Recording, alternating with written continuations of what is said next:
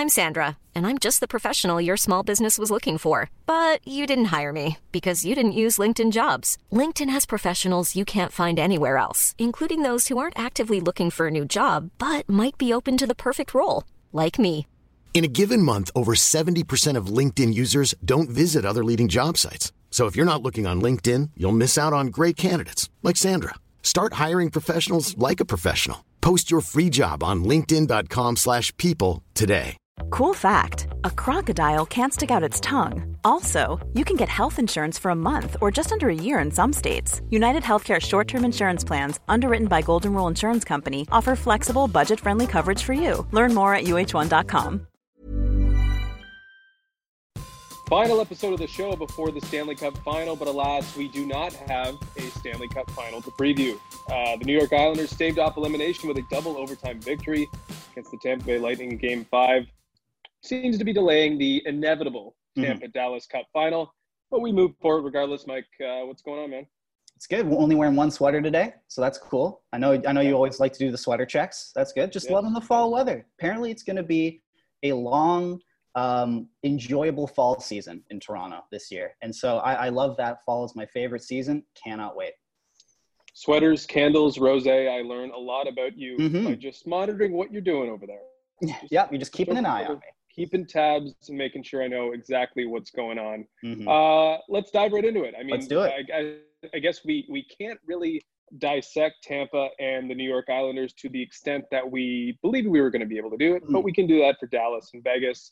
Obviously, Dallas only needed 5 games to advance to the Stanley Cup Final. Pretty shocking because they knocked off probably the best 2 teams, or at least the 2 teams that were considered favorites in order to get there. And they did it while it was, it reached an uncomfortable point in Game 7 versus the Colorado Avalanche after building a 3-1 lead. They've been able to jump in front of really good teams and ride out victories. And I guess the key to all that has been Anton Khudobin. Yeah, he's been absolutely incredible. Like, this guy is just, it's hilarious. He reminds me of, I was going to say sort of Tim Thomas in a sense. Like, he just flops around like crazy. He's an old sort of wily guy. He seemed to really kind of catch fire in the latter half of his career.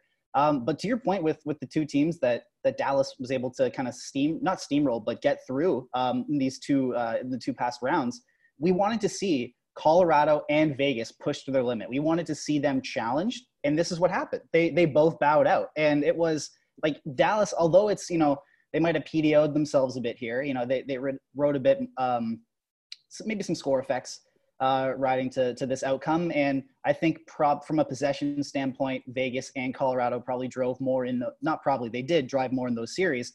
Dallas was able to close it out. They have all you need to do to put together a great playoff run is have have elite goaltending, which they've got, and have some, some kind of legends being built in your team. Some guys coming up and staking a claim as this out of nowhere star. And Joel Kiviranta, again, he's the folk hero of our generation. It's amazing. And so, yeah, I love watching what Dallas did here. It was like, we both picked Vegas in 5 and 6 games, but here Dallas is going to the Cup Final. Yeah, you mentioned score effects. I actually think the score effects probably shine a bit of a negative light, or a more negative light, on Dallas's run. I don't know how many times they scored the first goal in games. I think it was actually a problem against Vegas, but I felt like the whole time they were not chasing games. No. They were just sort of comfortably playing these tight games and not getting to the point where they're frantically looking for a goal. It didn't seem like they were ever in that mode in which they were like selling out in order to score a goal until the end of Game 5, where we saw all of a sudden they just flipped the switch, scored those 2 goals to tie, and then obviously won it in overtime, where they were just, sending defensemen down the boards, pinching and forcing the issue. And that's when they really got the offense going. But I think their composure is that they're not, they even when they fall behind, they're not chasing. They hang around, they wait, and they wait for their opportunities because they can lean on a guy like Anton Khudobin. And I think that probably, plays into the fact that, yeah, they don't have the greatest numbers in these playoffs. And I know Sagan was asked about, what it means to be the team that was outscored on their way to the Stanley Cup Final. I don't know if it was the first team or what have you, but obviously a bit of an anomaly to not be a team that actually has a positive goal differential during the playoffs and get to the Stanley Cup Final. But that's not we're not talking about analytics here. I mean, we're just talking about goal scoring. And yes, they found a way to get to the Stanley Cup final without blowing the doors off the opponents. And I think that's just part of their identity. And yeah, I mean, let Tyler Seguin have some fun. He clearly doesn't know exactly what an analytic is or what analytics are at least considered to be in the hockey community. But I like him, able to have a little bit of fun at a question that's obviously trying to take something away from this team. Mm-hmm. And they don't have any reason to bite on that or to fall into that trap because they got to the Stanley Cup final completely warranted. My favorite analytic is goals. That's for sure. Really deep stat. It's the one I have the firmest grasp on. Yeah, I think so. It's not expected goals. I'm talking real unpasteurized goals. But what was interesting to me with this Dallas team and how they got sort of past a team like Vegas is we were talking about, now that you mentioned Seguin, how their big names weren't really stepping up that much. And Jamie Benn in game 5, had a game for the ages. I mean, I was obviously I watched the game, but just watching the highlights back, he was an absolute bull on the forecheck. There was that one, man, you should teach this. If coaches out there, minor league coaches, I know we have a ton of them watching this. Everyone watches us for coaching strategies. It's set great. Their watch to it. Yeah. Exactly. We're the Hubie Brown of the NHL. Jamie Benn's forecheck, it didn't end up in a goal, but his forecheck, I think it was in the second period, where he just absolutely murdered Zach Whitecloud along the boards, grabbed the puck, shook off 2 Vegas Golden Knights, got to the front of the crease, and almost snuck it by Leonard I guess by the pad or right by the toe.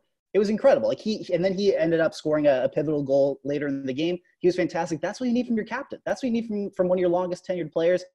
He stepped up, and now we're finally getting to see Jamie Benn, who has been, one of the premier players in the NHL when you really think about it. He's in Dallas, so you don't really think about him too much atop that sort of marquee. But he's being, one of the stars in the league forever. He finished with an Art Ross, I'm pretty sure. Art Ross is the highest point getter, right? Yeah. I believe he did that 6 years ago, 87 points. Yes. A lot has changed since Jamie Benn was, challenging for scoring titles. And that includes his game. I mean, he has been fantastic in these playoffs, and I think he's only getting better and better and better as the games and series wear on. But Jamie Benn went from, him and Patrick Kane were the two guys in the middle of the 2010s trying to get scoring titles, basically, before McDavid and Matthews and all them sort of changed and reset the bar in terms of goal scoring in the NHL. But then he slipped the next 2 years to, top 25, barely getting in. I guess that's the elite tier. And then the last 2 seasons, he's dropped, almost out of the 100 and then almost out of the 150. So this is a guy that has his powers have worn off to a pretty significant degree over the last 6 seasons. And he only just started getting paid that $9.5 million salary that he's earning. And obviously we know what happened with the CEO last year calling him out. That was the first year or the second year, one of the two first year of that deal. So yeah, there's a lot of frustration, even though he's still a great player. There's a lot of frustration inside and outside the organization about Jamie Benn, but all will be forgiven if he continues on his path. He's snuck into the Conn Smythe race for me. He probably cannot catch Anton Khudobin, probably can't catch Miro Heiskanen as well. But if he does, again, what he did against the Vegas Golden Knights, he's right there because he scored 3. He was central to all 3 wins to close out the game, close out the series. He scored in the last 3 games, and he was all over the puck. He had a point on 5 of the 9 goals that Dallas scored in that series. It's crazy they only scored 9 goals to get through. But Jamie Benn has been central to everything that they've been doing, at least of late. Absolutely. And Miro Heiskanen is definitely he's making history at this point with his point totals from the back end. So we can't discredit that, but certainly back to Anton Khudobin or Khudobin, however you want, Dobby, as we'll call him. He's got a great nickname. We need to start hammering home the Dobby nickname. It's on his mask. It's great. When I was running the NHL account on Twitter the other day, the amount of Dobby gifts that you can use inside a per game, like in the game context, is fantastic. We need to start hammering those home. But he's been a sneaky good backup goaltender for most of his career, and he just doesn't get talked about that much. But this year finished with a 930, year before 923, year before that 913, and now he's jumped in and taken these reins from an injured Ben Bishop, and he's led the Dallas Stars to a Stanley Cup final. Like he's getting over the hump that they have failed to do many years in a row. at the same time, he's 34. He's a career backup. Like and he's hitting free agency this season in a very deep goaltending market. What do you pay this guy? Like, do you feel comfortable making him a 1A when he's never really been that? No, probably not. I think that would be a bit of a leap for a team that's willing to go that route. But like maybe a team that is not sold on whoever they got, like the Calgary Flames come to mind, where it's you have David Rittich, Cam Talbot. Yeah, I mean they come to mind with every goalie, but it makes more sense for him to not slide into that 1B role and actually take a platoon. I mean, Ben Bishop, when he's on and when he's not battling injury, which always seems to happen when the Stanley Cup Finals or playoffs roll around, but we'll move on from that. It just seems like that's not the perfect situation for him, because he probably warrants more starts than sliding in behind what is considered a truly elite goaltender in Ben Bishop. So it should be interesting what happens with him, because I think he can help just about any team. And few players can say that. Obviously, few free agents can say that. Obviously, there's guys out there like Taylor Hall. We're talking about former MVPs. But if Taylor Hall, not many teams can afford a Taylor Hall, and not many teams can not have to trade something out in order to bring in a Taylor Hall. So how much does he really improve your team? A guy like Anton Khudobin, I think he can improve pretty much every team, because he is an elite backup goaltender and the guy that can take over and obviously give you wonderful starts over prolonged stretches. Yeah, I mean, he's also just a great character. There's that picture that's been circling around Twitter that everyone's using of him, where I think I have no idea the context, but he's shirtless, he's soaking wet. I'm not sure what it might be sweat, it might be water, I don't know. And he's holding. Doesn't matter. He's holding, I think it's either one or two gigantic, like Thor level sized, mugs of beer. And I think there's a huge plate of like finished, demolished hot wings like next to him. The guy's a legend. Like which could be why he's sweating, or he's just right out of the hot tub. Whatever he's doing, he's partying. Who's amongst us hasn't had the meat sweats at some point? Like, let's be real. It's great, but this is just, I love the personalities of the playoffs that come out. Like, you have a folk hero like Joel Kiviranta. No one knew his name, and now he's on the power play. That's what struck me the most too, is that when like he was on the power play when he scored that tying goal. It's hilarious. The cojones on Rick Bowness to throw out this fourth liner, quasi press box guy on a power play in an elimination game.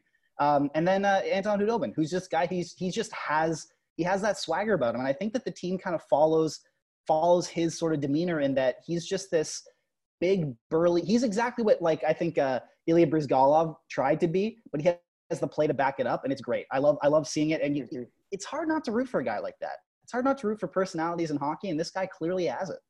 And his speech after he got the Dallas Stars winning chain, or whatever they call it, was epic, even though it was only 5-6 words, whatever it ended up being. Yeah. I guess Rick Bowness, I mean, you didn't really touch on it, but you mentioned Kiviranta and his call to have him out there on that late power play. Pretty much everything Rick Bowness is doing is working, and it's remarkable for a guy who's been around hockey, coaching professionally, coaching at high levels for 40 years now, that he is, suddenly pressing all the buttons for a team at the head coaching position for a team that's going to the Stanley Cup final. I mean, he's had pretty much zero success other than one run, I believe, with the Boston Bruins at the very beginning of his career, it seems, at the head coaching ranks. He's basically been a guy who's stepped in when something else has gone wrong. And that's exactly what the case was with the Dallas Stars this year, with Jim Montgomery being fired, I believe it was December, for his personal issues, and how that spilled, I guess, into what the team was doing. But Rick Bowness is playing the hits right now. Everything he's doing is working. And whether it's, taking Andrew Cogliano out, the Iron Man, for Kiviranta, for his lineup changes, for his deployment on the power play, for his in-game adjustments, the fact that the Dallas Stars just turned the switch in that third period and were able to get those 2 goals to tie. It seems like everything, there's responding to Rick Bowness first and foremost, but everything he's doing is what's correct in the situation. Yeah, they believe in him. Like, you clearly see a team that believes in their head coach, which is remarkable to see what he's done, considering that he stepped in pretty unprecedented circumstances. Like, the Stars were a good team. They were doing well. And then out of nowhere, maybe not out of nowhere inside the building, but the Stars players sure seemed shocked about it at the time. Jim Montgomery leaves, and now Rick Bowness is in the interim coaching spot. He has to coach the team for a bit, and then a pandemic hits, and they have to take a crazy break in between. And now they're in a bubble, and they're figuring it out. Like what he's been able to do in his stead, I guess, with the interim tag on, it's been fantastic. He's when you look at him behind the bench and you see the swell of support that came out about him after the game, after he was head to the Cup final. It just shows that he's if you're just a good person throughout your entire career, like, people remember that. And when you eventually receive success, like, it's just going to be all that much sweeter. He just seems like a good dude. Like, he just seems like someone who players like to play for, easy to believe in. And he's been through some stuff. Like, I was researching him today for the not stuff in like real life sense, but I mean hockey sense. I was researching him a bit before the just his history before the show. And he had to grapple with the Mike Milbury experience in Long Island, and I have it here. He essentially he got hired as assistant coach in 96-97, and then a couple games into that season under Mike Milbury. Mike Milbury was the head coach and GM at the time. Milbury resigned, and Bowness became the head coach of the Islanders. So Milbury was still the GM, and then on January 22nd, right around the start of the 97-98 season, Milbury then fired Bowness and took back the reins of head coach. And it's just been like that forever. He's also coached under John Cooper recently in Tampa, and then Steve Yzerman fired him after they lost, I think, in the Cup final, saying their defense wasn't good enough. Who we might be playing against in the Stanley Cup final. He's hockey's journeyman, man. His Wikipedia page is very, very long. And wow. It's good to see someone who, he seems like he's been passed over for a couple of head coaching jobs before. He's had, just a cavalcade of different jobs in hockey. It's nice to see this guy finally break through, take a team that clearly believes in him, and head to the Stanley Cup with a ton of swagger. Good for him. I think it might be a lesson too for other teams. I mean, we're seeing this rush to hire coaches that have had issues in many places over the course of their career and have had to play that bad cop role because they've been head coaches for so long. And then Rick Bowness has obviously been a good cop basically his entire career, or at least since he was, done with Mike Milbury. I guess he became the good cop in that situation. Everyone's the good cop to Mike Milbury. But maybe you just now need guys that can communicate, can talk to guys that, you're either right now it's either retreads or you're trying to find that next hot coaching prospect who has something to prove. Maybe like the Dallas Stars to me seem like a team that's difficult to coach because they've got a lot of personalities.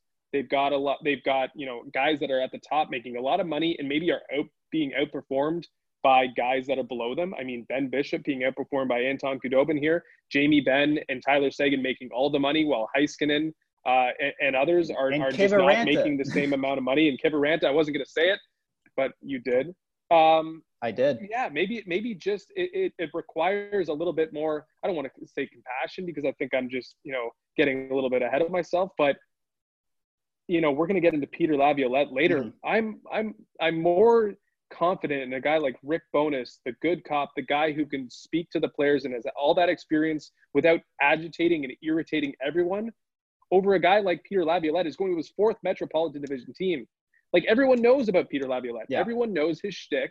And I won't be surprised if that becomes tired in less than a season in Washington. So, maybe it's just something for GMs and teams to consider a little bit more.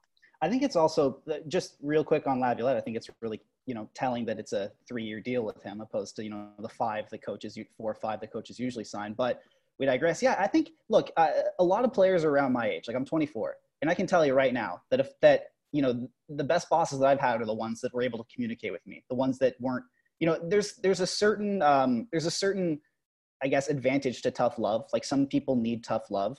But it just goes to show that players, especially athletes with egos, and especially athletes who are making millions of dollars, and there's all the sort of psychological impacts that come with that. They perform better when they're happy. They perform better when they're in their happy place, not a comfortable place, but because there's a difference between happy and comfortable. And I think comfortable can kind of lead to some sort of stagnation there, but they play better when they're happy. Rick Bowness, he just seems like a happy guy. He's got happy vibes around him. He's doing double fist pumps on the bench when his team wins. He just seems like a good dude. He's been around the game forever, and sometimes that can be a bad thing where he hasn't been able to evolve. But the players seem to like him. And if they like playing for you, then they will go that extra mile. Because yes, it's great to push someone and get them to get, to their 100%. But if you're able to sort of push those right buttons and they like you and they want to make you proud and they want to win for you, you can get them to 120% past their effort. You can get them to go above and beyond opposed to just what their max might be. Rick Bowness seems to have struck that chord with this team. They seem to like playing for him. They're a relatively older team, at least up front, with guys who've been there for a while, veterans who are installed, a leadership core that's pretty installed, who's being paid. They could be fat and happy, but he seems to be pushing the right buttons for them. And it seems to be, and clearly it's worked. They're in the Cup final. They're 4 wins away from the Stanley Cup. I know we're not there yet, but Dallas, based on their entire last decade, I guess, it seems like they deserve to get to the Stanley Cup final at least once. Like, it seemed like that was going to happen for them. I know, obviously, things trailed off a little bit from those years where Jamie Benn was one of the most dominant forces in the league. But Tampa, Dallas, if that is indeed what comes to fruition, seems like what should have been the Cup final about 4 or 5 years ago and didn't happen and might be happening later. And obviously it's going to involve, if it happens again, 2 coaches that have worked together recently with Bowness and John Cooper. But again, I guess we shouldn't count out the Islanders just yet.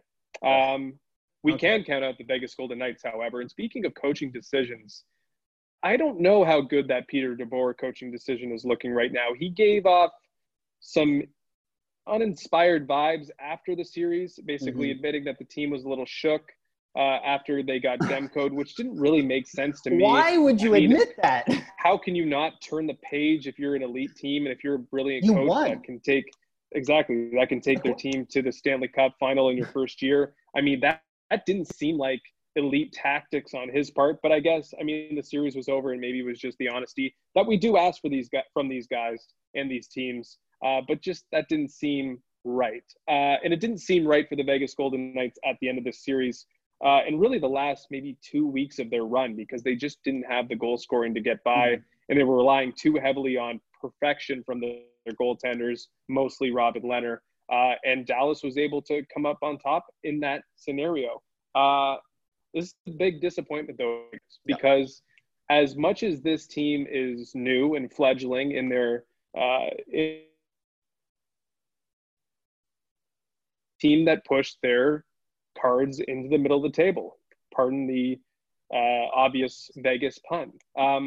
It's a team that went out and signed Paul Stastny and Mark Stone and Max Pacioretty to big money contracts. And while I'm confident in Mark Stone, I have some reservations about where Max Pacioretty and Paul Stastny are going with their careers.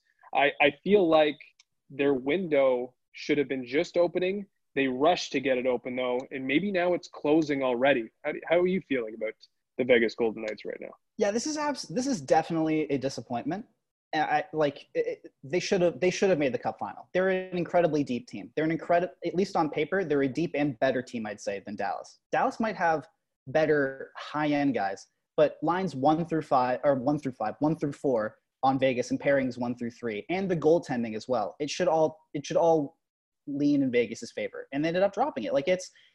And like you said, they put their chips into the middle. They sent out, it was I think 2 second-round picks to get Alec Martinez, who's an older defenseman, and he played pretty well, and so did Lehner, who they also got for pretty much a steal, but they still got him. This is a disappointment. They should have been there. And to your point about DeBoer, that was one of the most baffling post-game quotes or post-series quotes, I guess, I've ever heard. That you said that your offensive confidence was shaken because a second-year goaltender who is largely unproven played 3 really good games against you, that you still won, and you couldn't flip the page and go into the next round thinking, like, the fact that if you conquered Demko, like he was on a heater, he put up like a 985 or whatever it was in those games, and you still managed to win.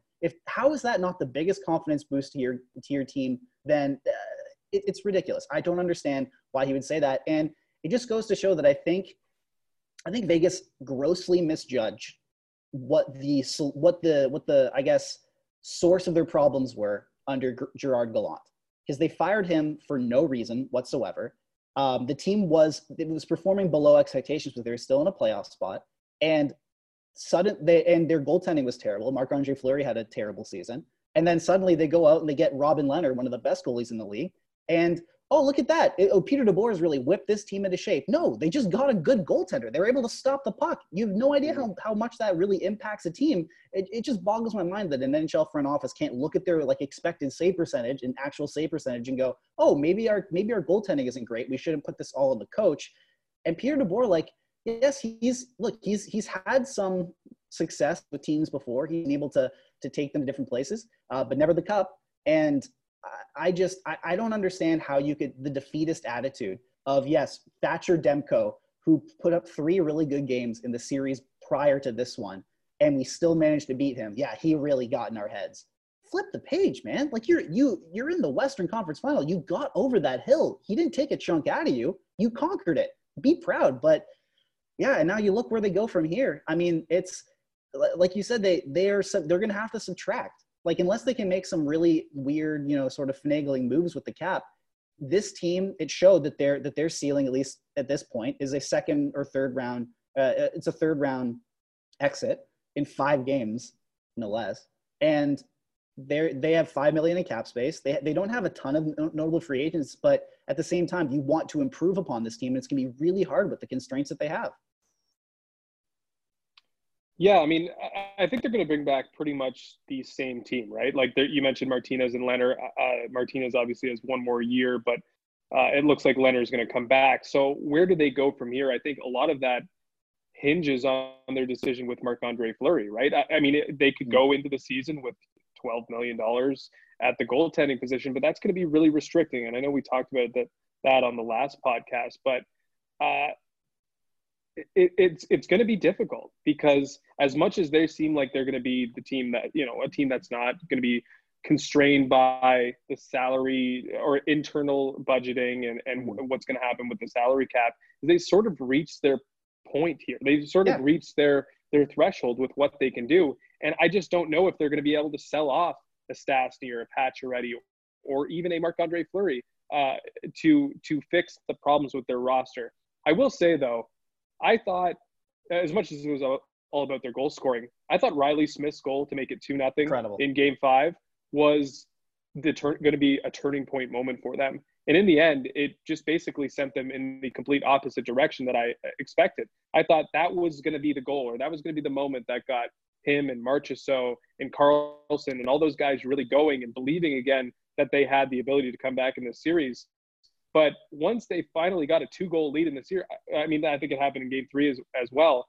But once they got to the point where they actually looked like they were in control and broken through on Anton Khudobin, and it was going to happen for them, they forgot how to play defense. Mm-hmm. So Peter DeBoer can talk all he wants about how their confidence was shaken from an offensive perspective. All they had to do was do what they had been doing this entire postseason, which is to lock it down in the third period and play solid defense in front of the very best goaltenders in the league. And they folded.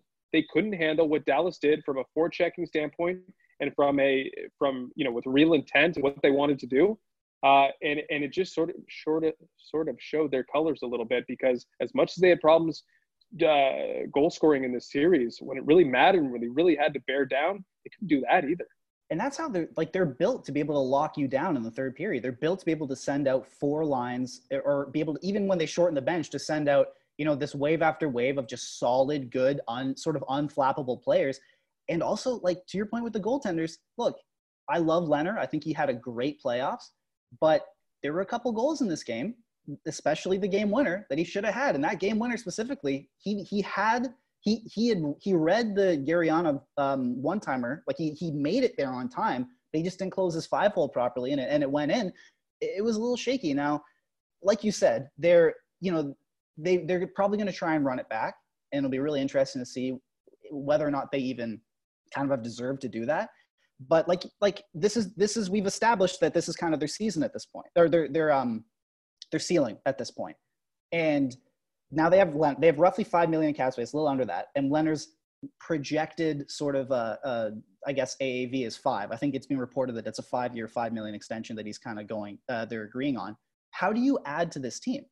Moving salary is going to be the number one thing that they need to do, and it's the biggest it's the hardest thing that any GM is going to be tasked with doing moving forward in this reality of the NHL with the flat cap. People, like, not just cap hits, but actual salary, and and what team is going to want to take a gamble and potentially spend upwards of their low 70 to mid 70s internal cap on a 34-year-old or 35-year-old Marc-Andre Fleury for another 2 years or another year, or Paul Stastny, who's 34 years old, another year of $6.5 million.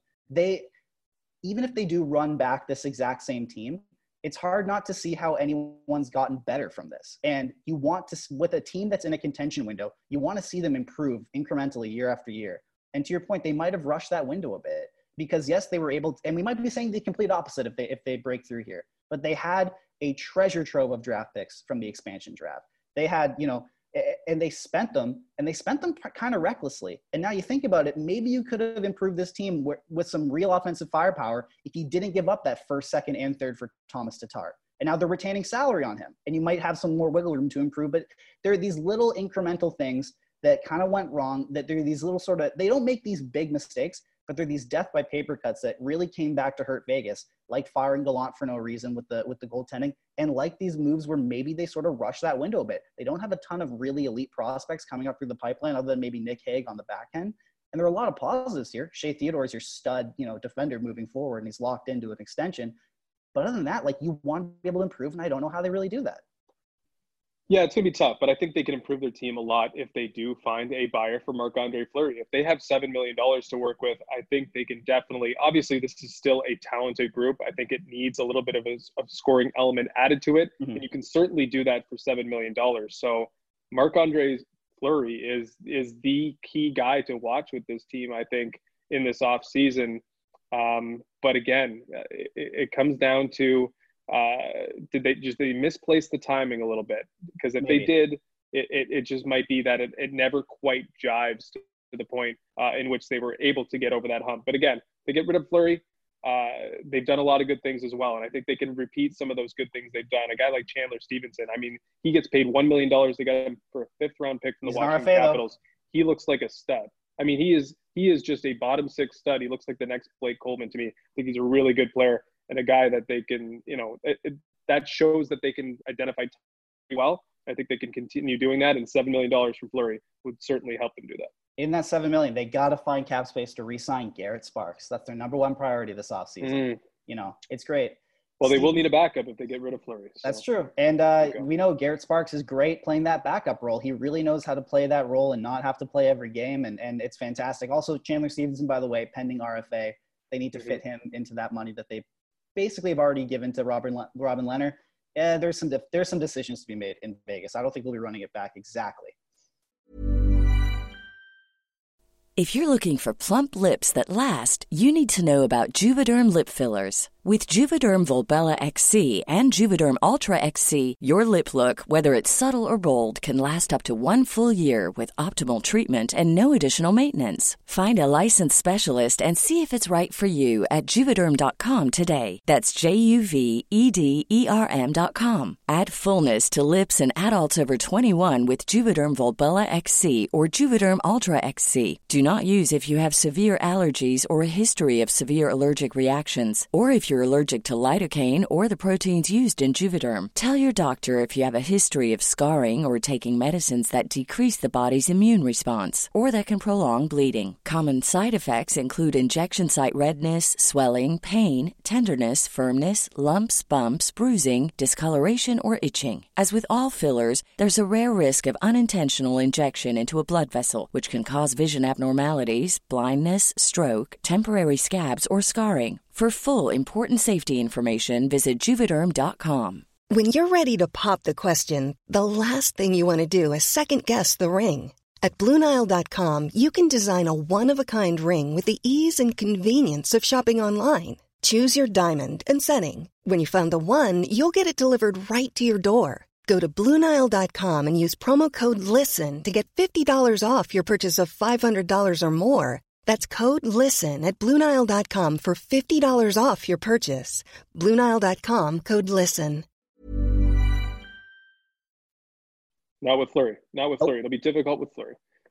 We haven't really talked enough, I don't think, about Islanders Tampa Bay, and I think that's just because the situations, the timing. It's because it's boring.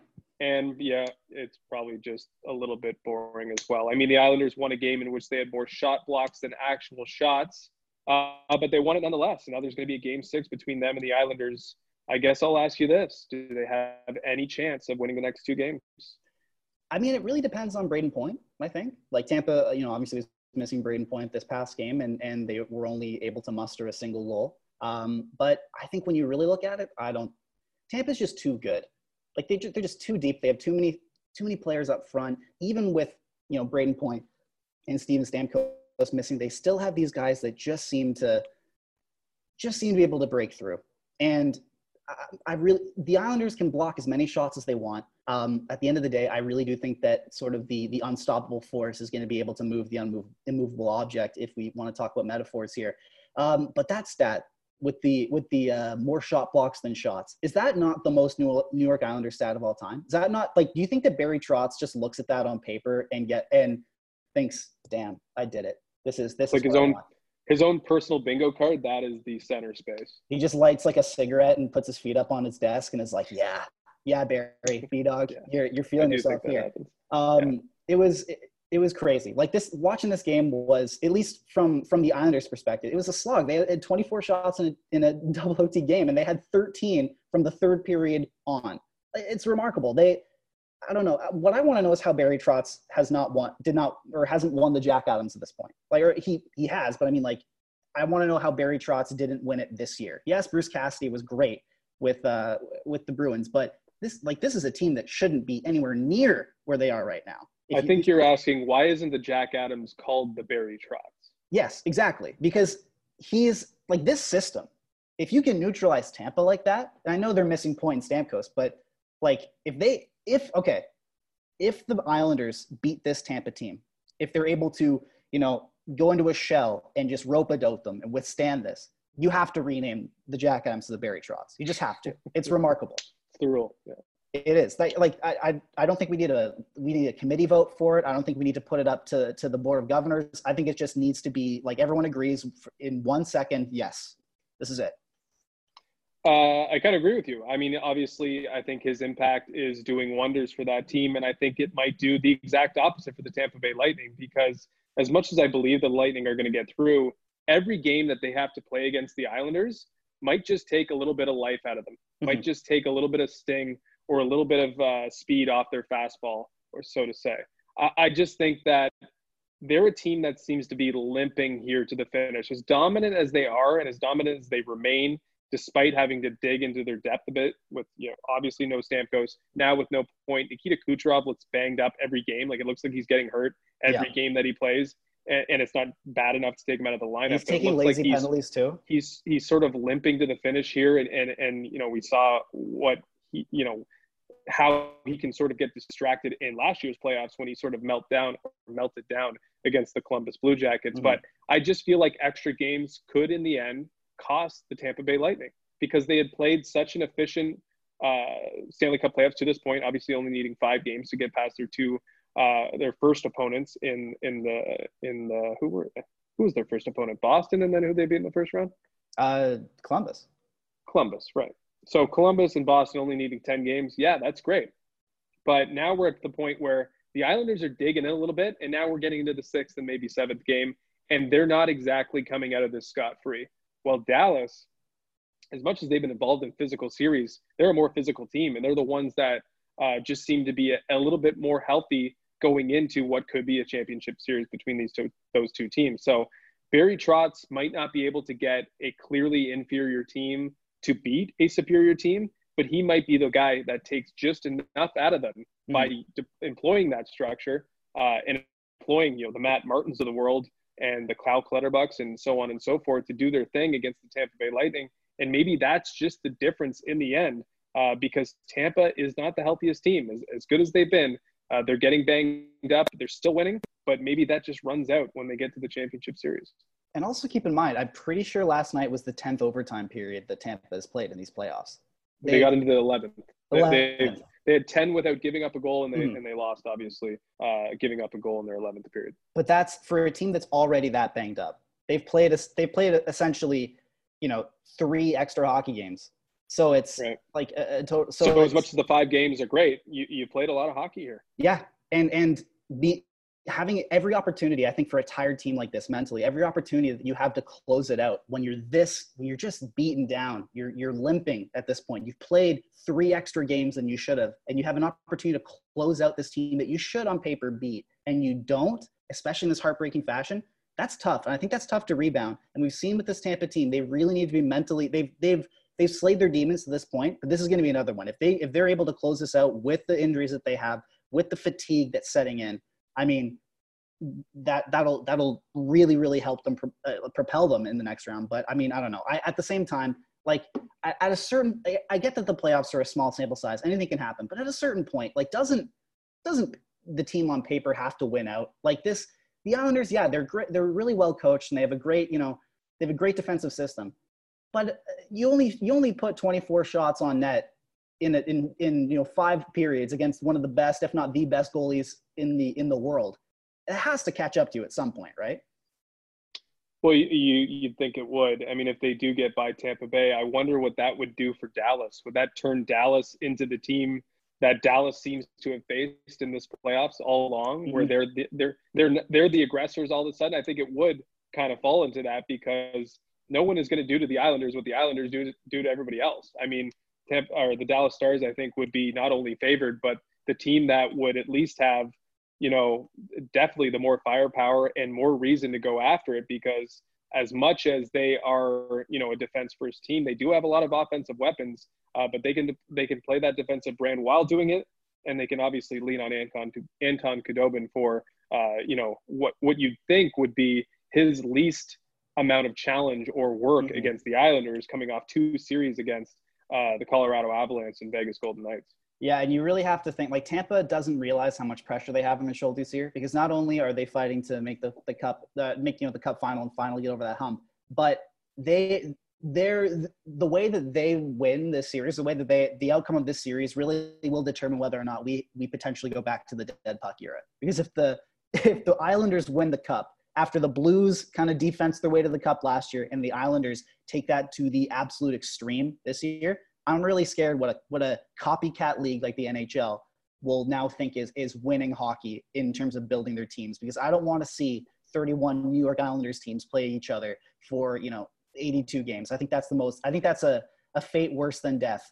And so I really hope that Tampa kind of is able to close this out, because I don't want to go back to the dead puck era. I was like 5 when it happened, and I was lucky enough to not have to really be conscious through that.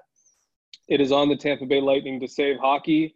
Mm-hmm. And they might have to win the Stanley Cup in order to do that, because a lot of teams are going to be looking at the Dallas Stars as a model to build around, based on the fact of how they play defense. Obviously, they have a little bit more excitement around them than maybe the Islanders do, but this is still a defense-first team. Okay, a lot of news and notes, so let's jump right into it. Rattle through these before we transition to post-game shows again for the Stanley Cup Final. It could be starting as soon as the weekend, perhaps.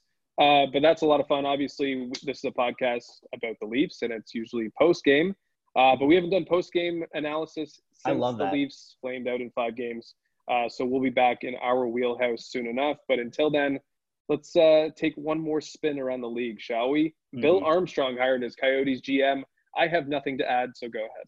I mean, he's not related to Doug Armstrong, which was the most surprising thing of this. I definitely would have assumed that. Yeah, me too. But so it's crazy. It's a refreshing lack of nepotism in hockey, which is great.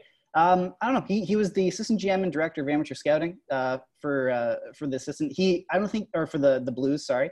I don't think he's officially being named Coyotes GM yet, but Friedman reported that there is essentially they're in agreement on a 5-year contract that is set to be finalized. He has his work cut out for him.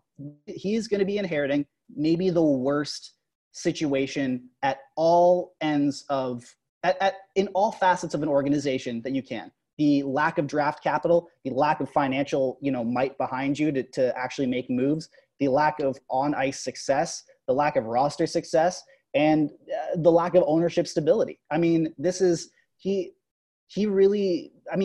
is a coveted job. There's only 31 of them in the league, so clearly you want to if one opens up for you, you want to take it and run with it. But man, John Chayka got out of there for a reason, it seems. And Bill Armstrong, he has his work cut out for him. They have essentially a dearth of salary to work with, draft capital, prospects, everything. I do not, even though he just got named to potentially his dream job as an NHL GM, I do not envy Bill Armstrong today.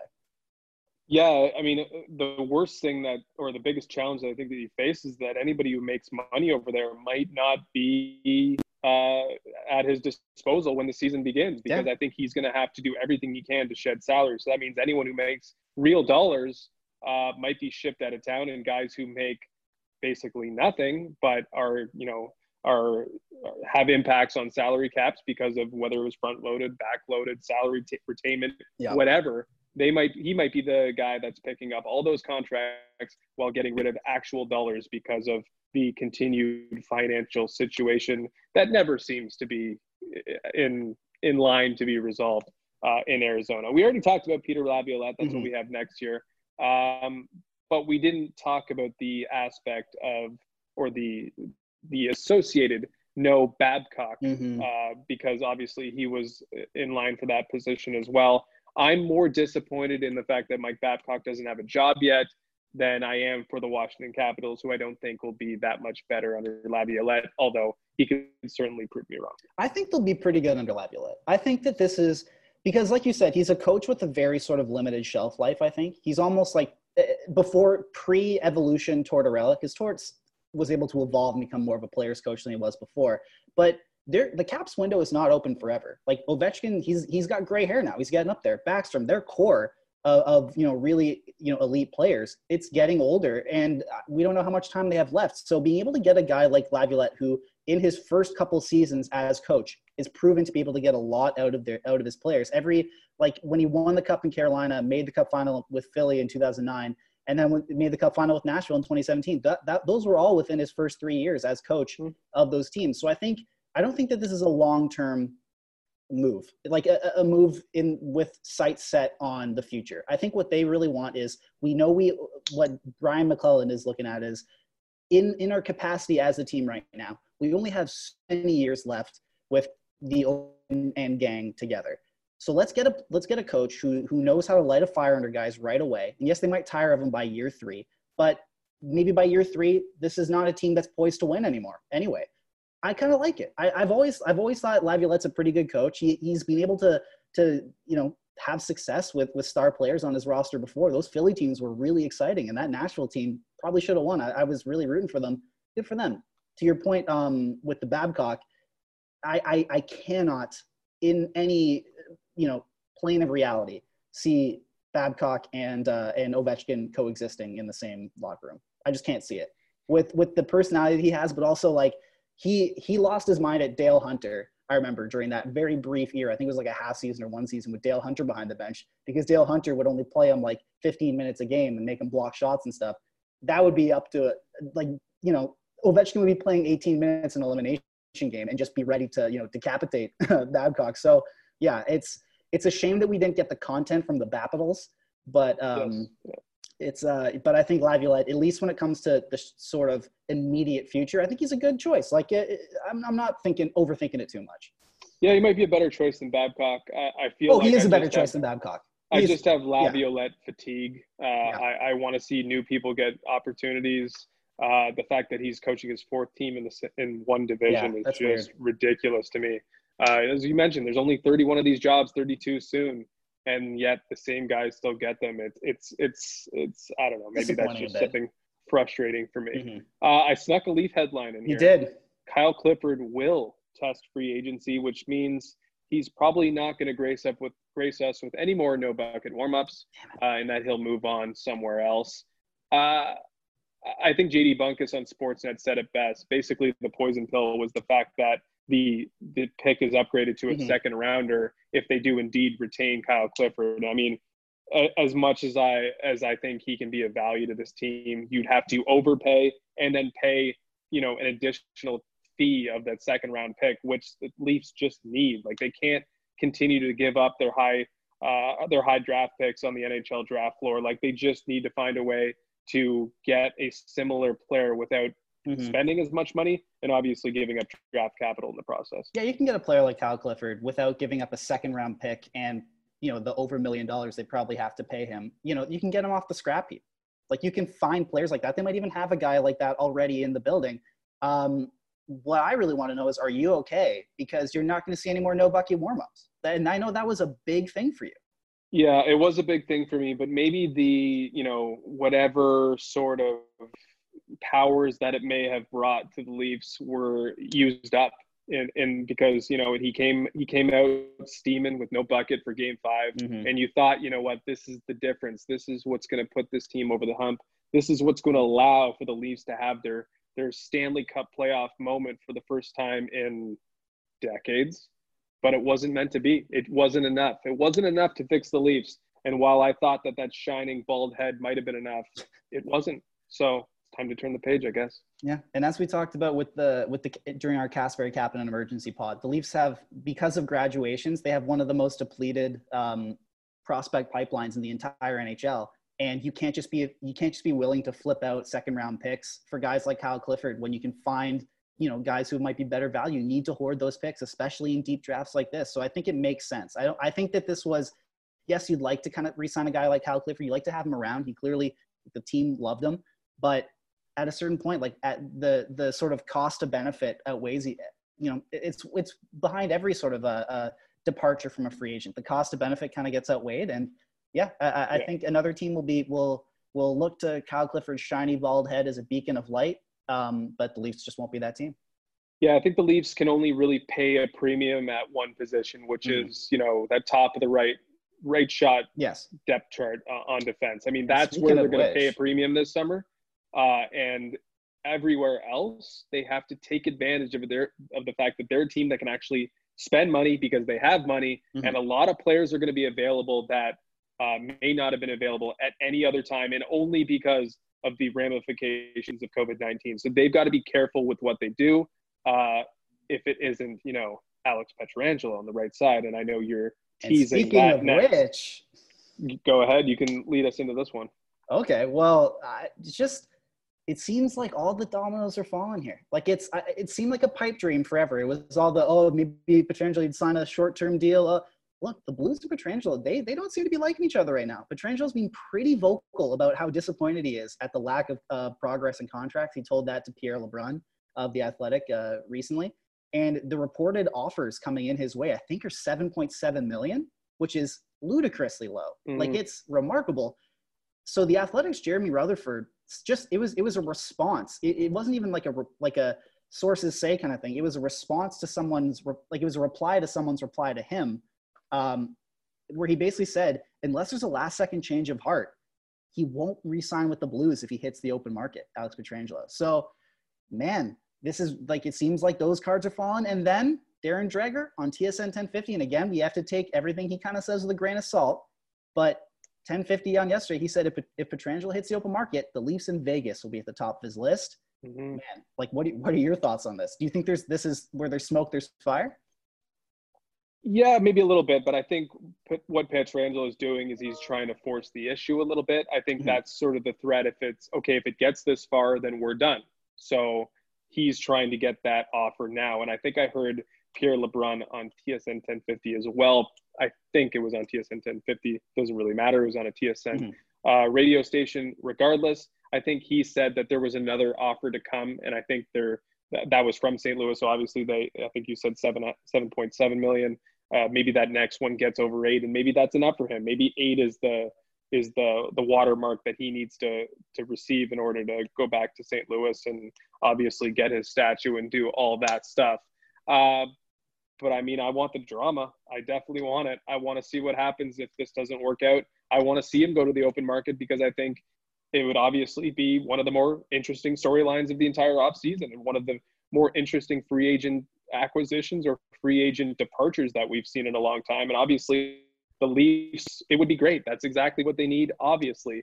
But $8 million, I just don't know where it's going to come from. If he refuses to take anything less than $8 million from St. Louis, why would he do that for the Maple Leafs? I just don't see that happening. But hey, maybe if they move heaven and earth, and this is the guy they want, and this is the guy they think can settle everything down on the back end, maybe it can happen. And maybe, I mean, it's possible until the Blues get a deal done. And I guess we're not sure that's going to happen anymore. Look, with the Leafs, like with most teams, you look at them and you go, there's no one sort of, I guess, fix-all button. Like you can't plug one player in here and he fixes everything. But with the Leafs, if you get a guy like Alex Pietrangelo, that basically solves all your problems. Like right there. Like their biggest problems are players are playing too high up in the lineup, at least on the back end. They have no right shot depth behind Justin Hall, who should be on the third pairing instead of the first. Yep. And yet, you would say, you know, the lack of maturity when it comes to sort of mental toughness in the playoffs, the lack of winning pedigree, the lack of defensive just capability, everything. You put Alex Pietrangelo on that, and he solves it all. And so if you can find a way to get him, like if he hits the open market, there should be a full court press to be like, look, we know it's crazy. It's crazy right now. We get it. It's COVID-19. You're not going to make as much money, even if you hit the open market, than you would have in any other year. He should be making, if Mark-Edward Vlasic is making like 9 or whatever, Pietrangelo should take that and be like, all right, now add like 25% to that. But he's played with John Tavares before. He's from here. I mean, he's the biggest thing that's tying him to St. Louis other than that is that his wife's family is from there. Well, now his family's from Toronto. So I think that there'd be at least some sort of familiarity there if you're going to like sort of uproot your family. It kind of makes sense. I used to kind of scoff at Pietrangelo to the Leafs rumors, you know, before, because they really weren't basing anything. But man, I mean, I don't want to get ahead of myself here, but I think when there's smoke, there's fire. And there's a lot of smoke coming out of here. I was not expecting a guy like Pietrangelo to be that vocal. Usually a captain of a team, a long-standing guy from that kind of era is not going to speak vocally and kind of criticize his own team. But he's willing to talk to anyone about how disappointed he's been here. He's won his cup. He's conquered everything he really needs to do in St. Louis. Man, he could have a statue in this city. He could have, you know, like I said this with Kyle Lowry, and I'll say it here. Like if he comes to Toronto and helps them win a cup next year, the year after, whatever, I'm probably going to one day be sending my kid to Alex Pietrangelo Elementary. So it's in Toronto. It's going to be really interesting to see what happens here. I can't wait. No matter what, we're going to have a lot to talk about this offseason. We're going to have to build like 23 new schools because every player on that team is going to get himself a school or a statue and or we what need to have fund you. more education. Good. You're right. He will play a major role if he ends up coming and the Leafs end up having success. You're right. He will play a major role. We got 2 more. We got Panthers assistant Mike Kitchen being let go after he kicked a player. We don't know who the player was, but he kicked a player after he was soaked with a water bottle that came out of that player's hands. Listen, I don't really have much to say here. I mean, I guess he should probably not have a job in the NHL if he's going to have a full wind-up and boot someone in the back, a player that he coaches, and he doesn't have a job anymore. So other than it sort of reflecting on the Panthers as a whole, who just seem to be a complete mess, that's about all I have to say. I have 2 things to say to this. One, this exact thing happened when I played minor hockey on the bench, except it was opening old wounds here. Yeah, it was the coach kicking an 11-year-old opposed to a coach kicking a grown man. Were you the 11-year-old? I was not, thankfully. I was on the ice at the time. So I did not get kicked. I probably, you know, how annoying I was at that time, probably should have. But no, it was this other guy. Yeah. And also, how did we not know about this before? Like the benches are like they're on camera, right? Like it just how did it take this long? How no one saw this? This happened in there's not January. Many. Was it in Minnesota? If it was in Florida, I can see that because they'd be playing in front of 30 people and maybe all of them were in the bathroom at the time. But or at the concession stand. But this is, I don't get it. When he opted out of the return to play plan, I remember everyone saying like, oh, it's probably due to health stuff or he's getting up there and all that. How did this not come out? Like it just, I mean, good on them for kind of, you know, keeping those leaks in, but think about all the crap that's happened in the Panthers front office now, where Dale Talon gets fired and is now rightfully fired and is being investigated for using racially charged language. And now Mike Kitchen kicks one of his own players and gets booted like 6 months after it happened, or eight months after it happened now, allegedly happened. Yeah. And Joel Quenneville knowing about it and not doing anything, not saying anything. I know that's his guy. I mean, Mike Kitchen seems like he's following Quenneville everywhere. And that doesn't look great on Quenneville, but I don't suspect that Quenneville will get any heat for this, because it just seems to be swept under the rug because it's Florida. And at the same time too, why is a player soaking a coach with a water bottle like that? Like, I mean, he came back to the bench and just smashed it probably, but okay. Like Nathan McKinnon did that, didn't he? Taylor Hall did that with Dallas Eakins. But he didn't get kicked. It would be really annoying as a coach. You're standing there in a suit, you're cold already, and you get soaked with a water bottle. I could see why it would elicit a response. It probably just shouldn't involve a soccer kick. It depends if it was the slamming of the water bottle and he gets some splashback, opposed to if he actually directed the spray at him. I mean, if he purposely sprayed him, the kick might be warranted, honestly. Well, I mean, no boss is warranted to kick their employee, but at the same time, like, I want to know the details of the spray situation, because if he just got caught in the crossfire of an incidental one and then he ended up kicking that player, terrible. He should never work again. That's ridiculous. That's the kind of stuff that coaches were getting brought to light during the middle of the season when everyone's dirty laundry is getting aired. At the same time, if this player was like, I don't like what you're telling me systems wise, and just sprayed this coach with a water bottle, then yes, you shouldn't kick anyone in a workplace. But I think that shouldn't kick anyone. Yes, no, kicking is not the answer. But no. I think that also speaks pretty bad towards the culture of the players for being able to do that. I don't know. Yeah, I mean, we don't really know what happened. We don't know. If anyone went to Florida Panthers games and had their cell phones out, I mean, if this was any other arena, there would probably be at least someone fiddling around with their camera at that moment, and we'd get lucky. But we're missing pretty important context here. Was it a heavy kick? Was it a light kick? Was it a response to the water bottles being sprayed on him? There's a lot of things going on here. The intent. We need to see the intent. There's soccer kicks. There's little taps. Where did it fall in that spectrum? I'll just, I'm going to scroll through the World Star archives later today to see if anyone caught it, but I don't think that they did. No, I don't think anyone caught it, unfortunately. Okay, let's move to the last headline. It's just that Calgary had removed its interim tag on Jeff Ward. He took over through the midway point of the season for Bill Peters, who's also another coach who got himself into much more trouble for much greater reasons. Yes. We'll say. I don't want to diminish a kick, but certainly worse coaching conduct. He went 24-15-3 as the Flames head coach, and they lost in the first round to the Dallas Stars. It seems as though the Flames responded well to Ward. What he was, being based off or compared to. Obviously, I think he had an advantage there, because as much as Bill Peters was fired for a specific reason, I don't think that he was particularly liked by the Flames and previous players that he's coached. But I think he did a decent job, and I think one of the best things that he managed to do was sort of define roles for guys. I know Milan Lucic was invigorated under Ward because he felt like he was being actually treated as one of the players instead of just a goon that gets thrown out there and makes way too much money. So I think they responded to Ward, and as we mentioned with the bonus stuff, I think that response and their ability to listen and want to listen are really important things. And it's no surprise then maybe that an assistant coach moves to the head coaching seat and basically gets unanimous approval from the coaching staff and or from the players and the management team as well. I think it says a lot. Like, in terms of an actual hockey perspective, I think this is relatively ho-hum.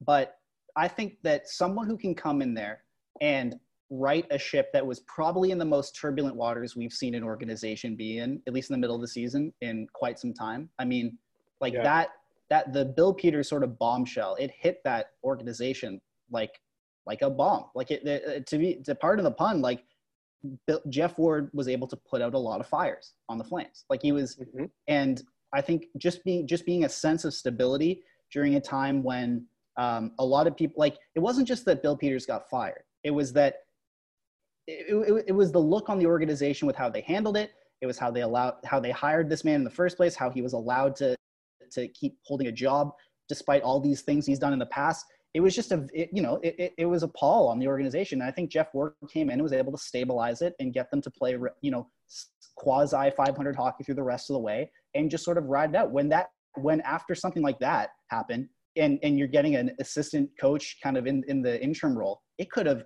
easily just been a complete tire fire moving forward with the team. Like it could have torpedoed their entire season, and yet he was able to kind of steady the ship. So I think that above anything was what got him this job. I think that above anything is why I think he's a decent pick for this. At the same time, from an actual on ice perspective, I mean, Gerard Gallant's out out there. Like there are a decent amount of quality head coaches out there that seem like they want to work. And Jeff Ward, yeah, I mean, I guess the players like to play for him, but how many of those players are going to be back next year? Like, we don't know. So it's going to be, I don't know how it goes. Good for him for being able to steady the ship. And like we've said, there are only 31 of these jobs available. So it's great and speaks to him that he's able to nab this, but I think there are better options from an ice perspective out there for sure.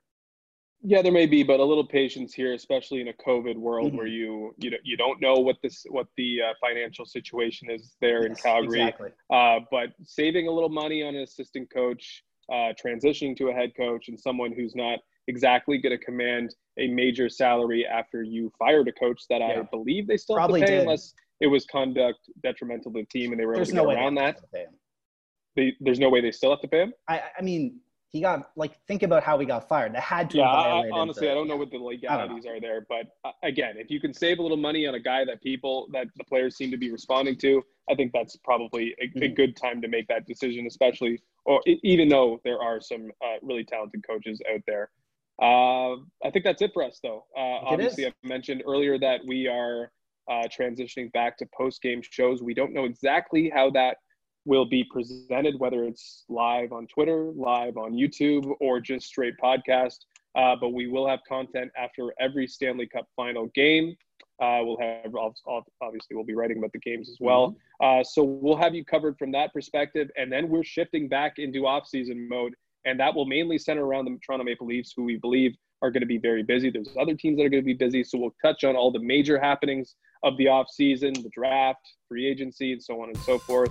But for the next 2 weeks or less, it's going to be post-game shows with the Stanley Cup final with the Dallas Stars facing either the Tampa Bay Lightning or the New York Islanders. It's been a bit of a long summer in terms of hockey, but I'm really looking forward to the championship series. It should be fun to do that, and it should be fun to cover these games in post-game format. Absolutely. I can't wait. And when you say off-season mode, people think it's taking a step back. Nope. The Leafs are going to be incredibly busy. It's going to be great. So we're going to be able to cover all of that. It'll be great. I can't wait to get back to the post-game shows and start talking about some major happenings. It's all coming up. Live, laugh, Leafs. It should be fun. Light a candle, Mike. Maybe pour some rosé. I will. Bye. Mom deserves the best, and there's no better place to shop for Mother's Day than Whole Foods Market. They're your destination for unbeatable savings, from premium gifts to show-stopping flowers and irresistible desserts. Start by saving 33% with Prime on all body care and candles. Then get a 15-stem bunch of tulips for just $9.99 each with Prime. Round out Mom's menu with festive rosé, irresistible berry chantilly cake, and more special treats. Come celebrate Mother's Day at Whole Foods Market.